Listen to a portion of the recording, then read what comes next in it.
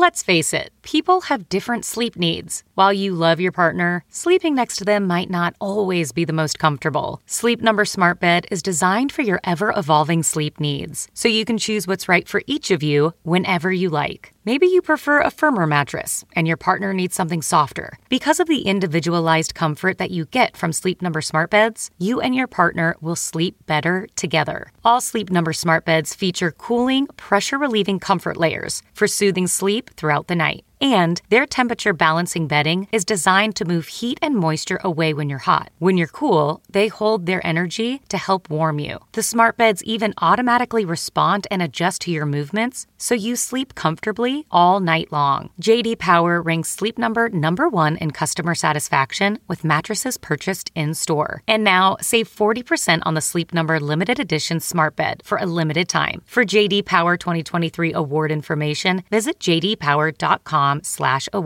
Only at a Sleep Number store or sleepnumber.com. It's a little crazy out there right now, so Fangoria is offering a free 2-month digital membership to everyone. Go to fangoria.com for more information and to make an account. Then pore over all the exclusive articles, interviews, and reviews on the site, as well as original video content and podcasts, like this one. You'll even have access to high-resolution scans of the first 15 issues of the original run of Fangoria magazine, and counting. Go to fangoria.com now to start your free digital membership. And if you're looking to add to your social distancing watch list, Fangoria's latest movie, VFW, is now available to stream on demand, and Satanic Panic is now available to watch on Shudder. And by the way, so is Nightmare Cinema. I'm Mick Garris, and welcome once again to the Fun Size Postmortem AMA, where you can ask me anything. Joe and I are socially distant, and we are having our conversation today with your questions remotely. But here we are, Joe. Good to see you with your full-on hibernation beard in play. Yeah. I let it really grow out the last couple of weeks because every day is the same, and there's nothing is real anymore. That's right. I'm still keeping my razor sharp. Yeah, well, you've always been good about that. I think I've only seen you with stubble maybe twice in years. So, a lot's changed since we last recorded an AMA. Boy, that's for sure. We're all sequestered. We're all keeping away from each other, being safe, hoping everybody is staying healthy and inside, and trading our thoughts and messages and friendships online. How are you and Cynthia holding up? We're actually doing really well. You know, we're comfortable at home. I head out and do a couple of hikes in the neighborhood a day, and keeping my distance and listening to audiobooks and things like that while I hike. Watching movies, reading books, having a really it's actually a little bit of a pause in a good way from dealing with a lot of the maelstrom of what goes on in our lives, as you know, Joe. Yes, very, very much. What kind of stuff what audiobooks are you listening to? What movies and shows are you watching? Well, there's a lot of stuff out there. Later this week, I'm a guest on the Movies That Made Me podcast that Josh Olson and Joe Dante do. So there will be a little bit of overlap in the things I'm talking about, but I'm just finishing a new book that I'm reading, actually paper book, not on Kindle and not audiobook, the new Grady Hendrix novel, the Southern Book Club's Guide to Hunting Vampires, something like that. Yeah, I've heard of it. How is it? It's great. I'm a big fan of his. He wrote My Best Friend's Exorcism. And this is very Salem's Lot in that it brings vampirism into our neighborhood. And I really like his work. Horror Store was another novel he did that I really like. So this is 3 for 3 for me, and I'm loving that. Some really great stuff. Netflix is really nailing it. I mean, there's 3 series on there that I'm really loving. One of them we're talking about on our bonus episode that we're posting the same day as this show. It's an Austrian-made series called Freud, but it is not your grandfather's Freud. It's not John Huston's biopic. It goes into the supernatural. It's very sexual, very horrific, and fascinating. Really, really good show. And the director, co-creator of the series, Marvin Kren, is our guest in our bonus episode. But it's a bonus episode because the quality of our Skype connection was kind of terrible, and it fritzes out often throughout. So it'll be a challenge for the average viewer or listener. But it's really worthwhile, and the show is amazing. Well, I know our engineer, Chris, will do his best to clean it up. So. Yes, there's only so much even Chris can do. But also, I just finished the 3rd season of Ozark, which is phenomenal. The talents of Jason Bateman are really incredible. Yeah. He's directed a bunch of them, including the first couple of the series. He stars in it. He's great. His range as an actor is always surprising, but his abilities as a director are really remarkable. And you can also see that on display, acting and directing, in the HBO series, The Outsider, which is, of course, based on the Stephen King book. And in my opinion, one of the best King adaptations of all. It plays it like really straight, serious drama, but like an independent, deep thinking film. And that's not the kind of respect that King's material often receives. No. And having been written by Richard Price and Dennis Lehane, who are great novelists as well as screenwriters, there's a depth to it that you rarely get. The last time we sat down, we talked about it on an AMA, but it was the day of the last episode. What did you think of the series wrapping up? I think it's great. It really goes in places occasionally that the book doesn't go, but it goes deep into areas that don't often get attention in a book of that size. And, it is the novel for television thing. Another show on Netflix, again, is German-made, and it's Babylon Berlin. I'm only 2 or 3 episodes in, and it's astonishing. The production is fantastic. It's beautiful to look at. The end of episode 2 has this 10-minute sequence that is mind-bogglingly rich and choreographed and edited in such an exciting way. It's the most bravura filmmaking I've seen on television, maybe ever. Pretty phenomenal. Wow. That's great. Yeah. That's a lot. And any movies? Any movies catch your eye? Yeah, I just watched one. I mean, it's a few years old, but The Ones Below is a little English indie that's on Hoopla. And it's a great little thriller about a baby, about a couple of babies. But it's a very interesting, intimate, domestic thriller that to say anything more would be to ruin the experience. I've been watching a lot of Preston Sturges movies to go to the other end of the dark spectrum that he used to be. And again, I go into this on Joe and Josh's show, but he was the very first writer-director in Hollywood. Yep. And the first one he did was his script was in demand. People really wanted it. He had won an Oscar for The Power and the Glory, a screenplay that he'd done. But he had a script called The Great McGinty that they wanted to pay a fortune for. He said, you can have it for $1, but I have to direct it. And so that was his first as a director. He had a very brief reign in the 40s that was spectacular and made movies like The Lady Eve and Sullivan's Travels and things like that. So they're brilliantly funny. The satire is great and sophisticated, and yet his pratfalls are priceless. Really, really great, fun stuff to do. So if you're interested in black and white movies of the 40s, he was the king. Yeah, no, I think right now it's such a great time to go revisit classics because we have that moments to do so. I found myself going back to just movies that I love that are just comforting, Yeah, like what? Oh gosh, I mean, we've been watching. I mean, Ask Joe anything. Geez, we've been, we started a little little watch party club on social media, and we've been watching movies together on Netflix, which has been fun. But I mean, everything from we watched GoldenEye last week with Pierce Brosnan, just because we didn't get a new Bond movie this weekend, so we might as well watch something, another classic one. Fair enough. We watched Ex Machina, which was really fun to revisit.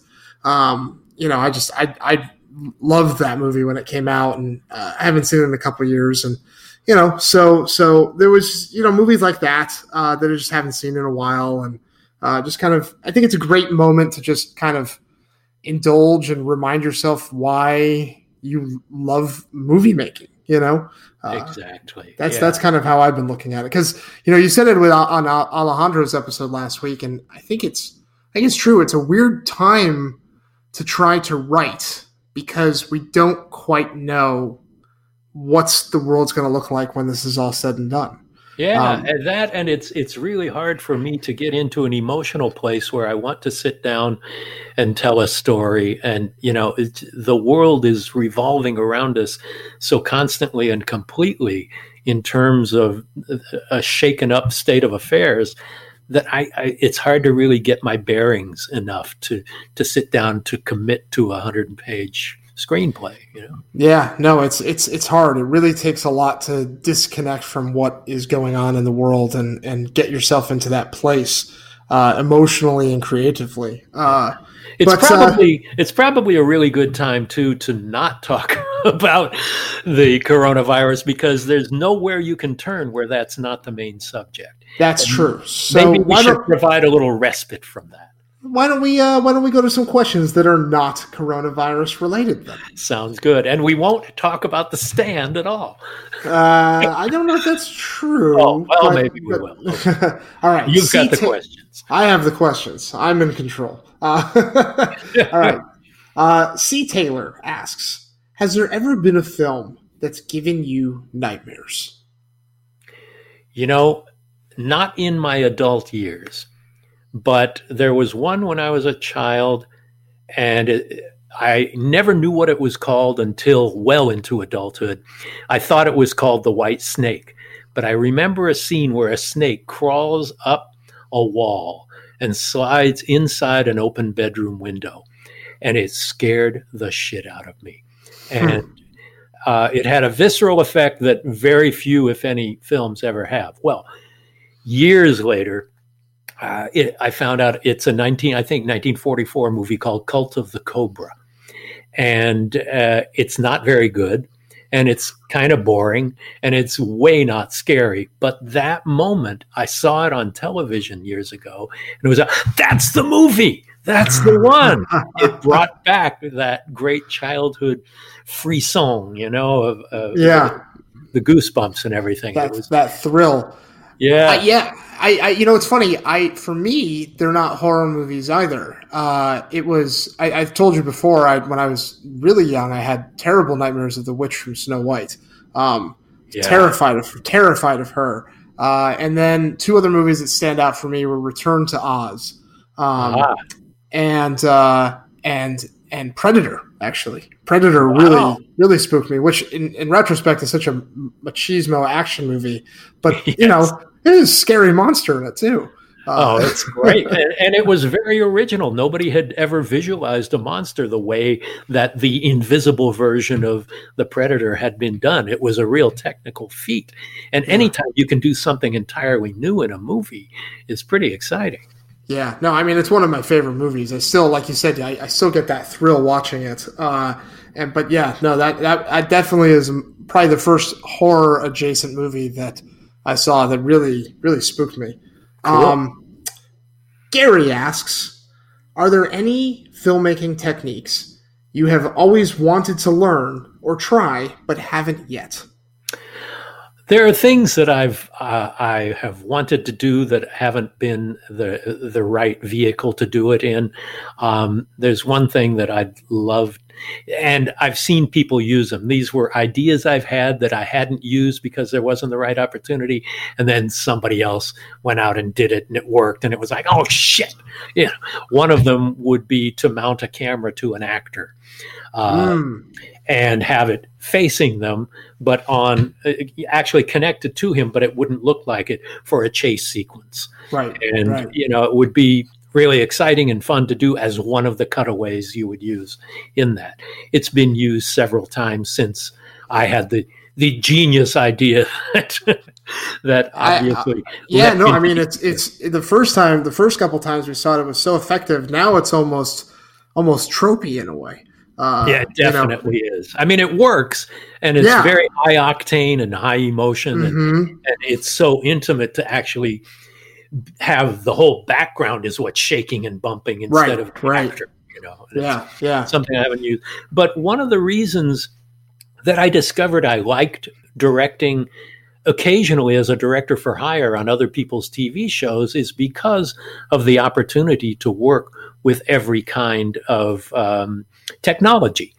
And I had that opportunity on Once Upon a Time in a number of ways, but they have a green screen stage or a blue screen stage. They call it the Zeus stage. And it's where you just basically go on a set with your actors and some props and set pieces, but there's nothing else there. And all of the background and a lot of the foreground is put in later. So you're looking on the monitors, you have a sketch of what it is that is missing and will be filled in later, but you move your camera naturally and all of that, and everything is put in digitally. And I'd never done that before. And I did that on Once Upon a Time, and it was great. It's a new tool in the toolbox that I'd never used before, and it was really thrilling. And I love that opportunity to be able to keep learning and evolving with the tools that evolve during the course of making movies. Yeah, no, I think you've always talked about how doing episodic TV has given you a chance to kind of try out all the new toys and technology, and I think that's great. It is. It's really great, and I've really enjoyed almost every one of them.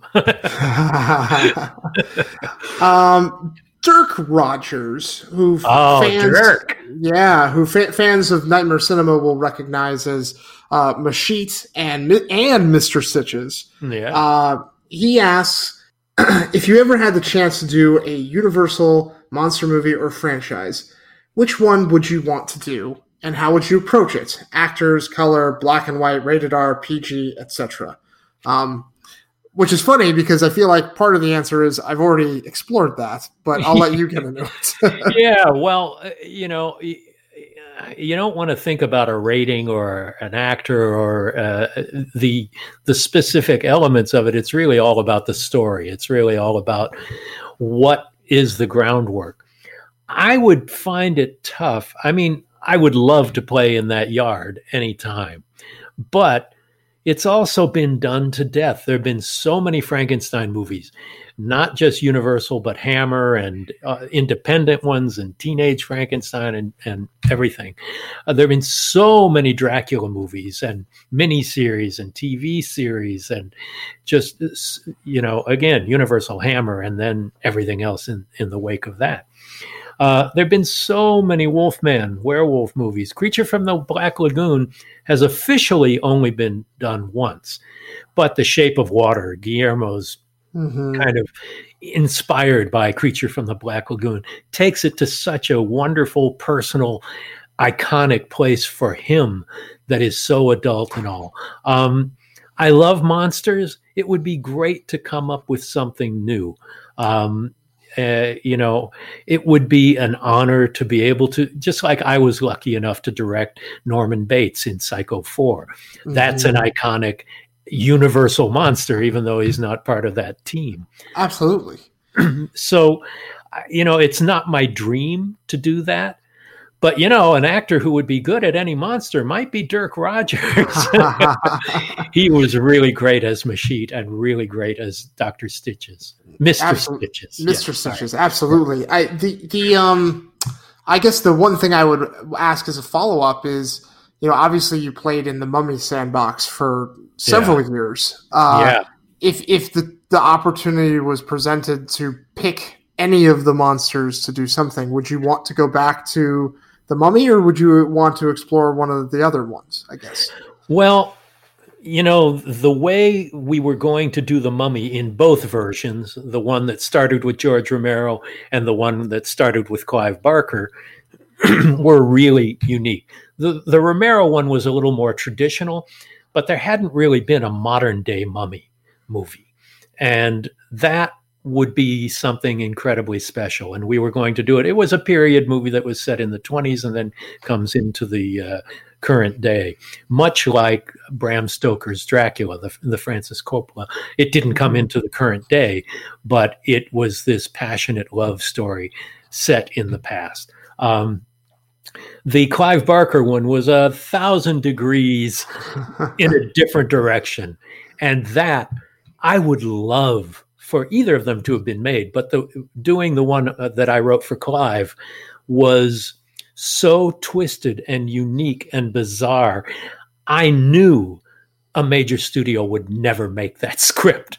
Clive came up with the story outline. I wrote the screenplay for Clive originally to direct, and then things changed around with his desire to direct anymore. He became quite disillusioned, and then it was possibly going to fall into my hands. But I knew that it would never get in front of a camera. You know, maybe it would, and the hope was always springing eternal. But the reality of it was Clive Barker's is not a major studio sensibility. But that was so twisted and sexual and bizarre. It was. It took Babylon Berlin to to further extremes. But that would have been an interesting way to go. But I you know, that would not. The more traditional Mummy would not be my first choice. I made a joke that Stephen King put into one of his books where basically, oh, here comes the Mummy. I'd better walk a little faster. You know, it's not a very threatening creature. Right. Hard to build tension with a shambling toilet paper wrapped corpse. You know? Fair enough. Dirk also asked one little small second question, which I'll just give a brief answer to, which is what's the status of the movie that I directed? It's done, and it'll be coming out next month, and hopefully we'll give you more information about that very soon. And it is called? It's called The Au Pair Nightmare, and it'll be on Lifetime, and we'll know definitively when in the next few weeks. Yay! So, yay! All right. Ahmed writes, I'm a huge fan of the Judge miniseries from 2001. How did you get involved in such a non-genre project, and what was it like working on it? Well, that was a period where I had been doing a lot of miniseries with great success, and usually they were Stephen King or horror-oriented. But I have always contended if you can do horror well, especially Stephen King, which is so deeply rooted in drama, that you need not be restricted to that. So I had the opportunity to do a legal thriller. I was a big John Grisham fan. I loved legal thrillers. It's another side I'd never been able to do. And they basically came to me and offered it to me, and offered me the opportunity to do a rewrite, a production rewrite. And I was thrilled by the opportunity to do it. And it was great. At first, I'm thinking, boy, there's no visual effects. There's no makeup scenes. There's none of these things that are so time consuming. What are we going to do after lunch? And then I learned coverage. Not coverage. I learned dealing with actors' personalities. People Oh. who were well-established actors, all of them really good and really talented, but each of them had a very specific, different way to deal with them, as far as their performances and interferences with who's upstaging whom, and Oh, wow. personality issues. A lot of them involved were very high-end TV stars at the time, and all of them very talented and really good people, and all of whom I liked. But there were definitely some personality conflicts within this, and things that I had never experienced before. And so you fill your day. there's no day where you go home early because you didn't have to do K and B effects Right. or motion control or things like that. Well, I know that courtroom scenes, like a dinner table scene, has. I mean, that's why I said coverage, because there's a lot of people you have to shoot, and there's a lot of eye lines and geography things. I mean, we'll talk about that a little. Well, that's very complex because, we talked about that around the dinner table scene in The Stand, where there's 11 characters or 12 or whatever, and you have to cover their interactions from both sides of the axis, especially if there's movement going on. Well, in a courtroom, there's a lot of that. Plus, you have the geography of the actual courtroom. You shoot your masters where all of the extras are working first or last, or however. Usually you want to shoot masters first because your close-ups, you fine-tune the performances the closer you get, and the more that you notice the differences and the subtleties and vagaries of each of those performances. So often when you're halfway through the day, you dismiss all of the people in the courtroom, the bystanders, and restrict your coverage to the closer coverage at the front of the courtroom with all of the major players. So all of that takes a lot of figuring out and choreography and interplay. And so this was something where I had the luxury of concentrating entirely on drama and performance and trying to make it look as good and as cinematic as possible and tell a complex tale. It had some really nice, meaty moments about the crime that preceded the trial. That was a lot of fun. But the courtroom stuff itself was really fun to do, but also very demanding on the actors. There's a lot of dialogue, and you don't have the luxury of things to cut away to. Right.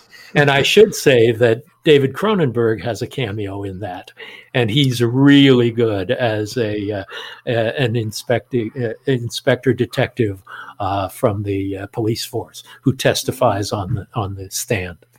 Well, that's pretty cool. Yeah. Speaking of stands, here we go. Back to the pandemic. Back to the pandemic. Mario asks, now that you've lived, or I guess we're saying living through a pandemic, are there any parts of The Stand you would have wanted to go back and change? The Stand was a place in history, and a lot of people ask me about how I would do things different if I were able to do something over. And my answer is almost always the same. Like a shark, I'd rather keep moving forward than die thinking about how I should have done it. The most accurate epidemic movie I've ever seen is Contagion. It's amazing. Yeah. It's almost like a documentary. I'd never heard the term social distancing until then. Novel coronavirus is in that movie, and it's 10 years ago. It's really phenomenal. And it is almost like a documentary, but a very cinematic one. It's brilliant. It's just great. And in The Stand, the virus, the epidemic is really the MacGuffin that puts the story in motion. We, of course, wanted it to be as accurate as we could, but we also knew we were telling a story. We were telling a drama, and that illness, Captain Trips, kills off everybody to get to where we're going, to set up the final battle between good and evil, to inspect the Christian view of the everlasting. And so it was an opportunity to do that. I will have the chance to see how it's being done in modern times because Josh Boone is doing the miniseries for CBS All Access that will be on, I think, this month, if I'm not mistaken. I've said before that I feel like this is the best advertising Josh Boone could have ever asked for. Well, look for me. Unless I've been cut out, I have a silent cameo in the new version of The Stand. I have a feeling it'll probably stay. And the good news is people will be able to recognize you very easily. Yeah. Not a whole lot of people with the Mick Garris look. The other amazing thing that's happened the last couple of weeks with The Stand is it's sold out. It's really hard to get right now. Well, the timing was pretty phenomenal in doing the reconstituted Blu-ray. The beautiful, beautiful work that they did. CBS and Paramount Home Video did.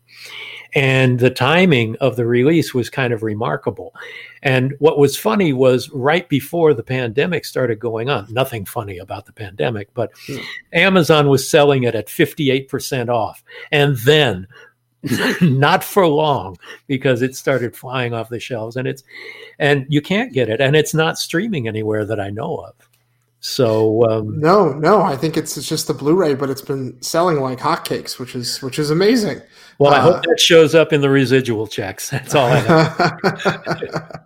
Well, on that note, it's great to see you. It's great to see you happy and healthy. I'm excited for everyone to hear this interview with Marvin. So I'm going to shut up now and all right. Let you take over. Well, thank you everyone for listening, and please send us your questions at Joe Russo Tweets or at Mick Garris PM on Instagram or Twitter, or at Postmortem with Mick Garris on Facebook.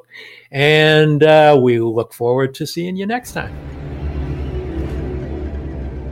If you're enjoying the podcast, we'd really appreciate it if you would let the world know about it by reviewing and rating it on Apple Podcasts or your favorite podcast app. If you have comments or questions for our Ask Mick Anything shows, send them to producer Joe at Joe Russo Tweets or to at Mick Garris PM on Instagram or Twitter, or the Postmortem with Mick Garris Facebook page. This is a brand new address, so don't forget it. That's at Mick Garris PM on both Twitter and Instagram. And if you'd like to see my vintage and recent video interviews, making of documentaries, and audiobooks of some of my short stories, go to my website, mickgarrisinterviews.com.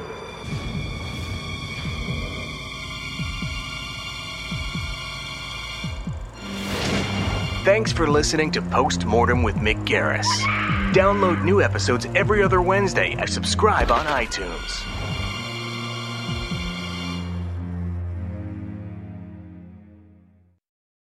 Calling all coffee drinkers. If you've been trying to enhance your daily coffee routine, then Quest has got your back with their brand new iced coffees. Now available in 2 delightfully delicious flavors that'll be sure to add an extra pep in your step: vanilla latte and mocha latte. Quest has been on a mission to help fuel you with protein-forward foods you'll love. Each bottle of Quest iced coffee is packed with 200 milligrams of caffeine, the same amount as 2 cups of regular coffee, plus 10 grams of protein per serving to help you supercharge your day. And did I mention that they only contain 1 gram of sugar? It might just be time to cheat on your iced coffee with iced coffee. Find Quest iced coffees on Amazon.com/Quest Nutrition. That's Amazon.com/Quest Nutrition.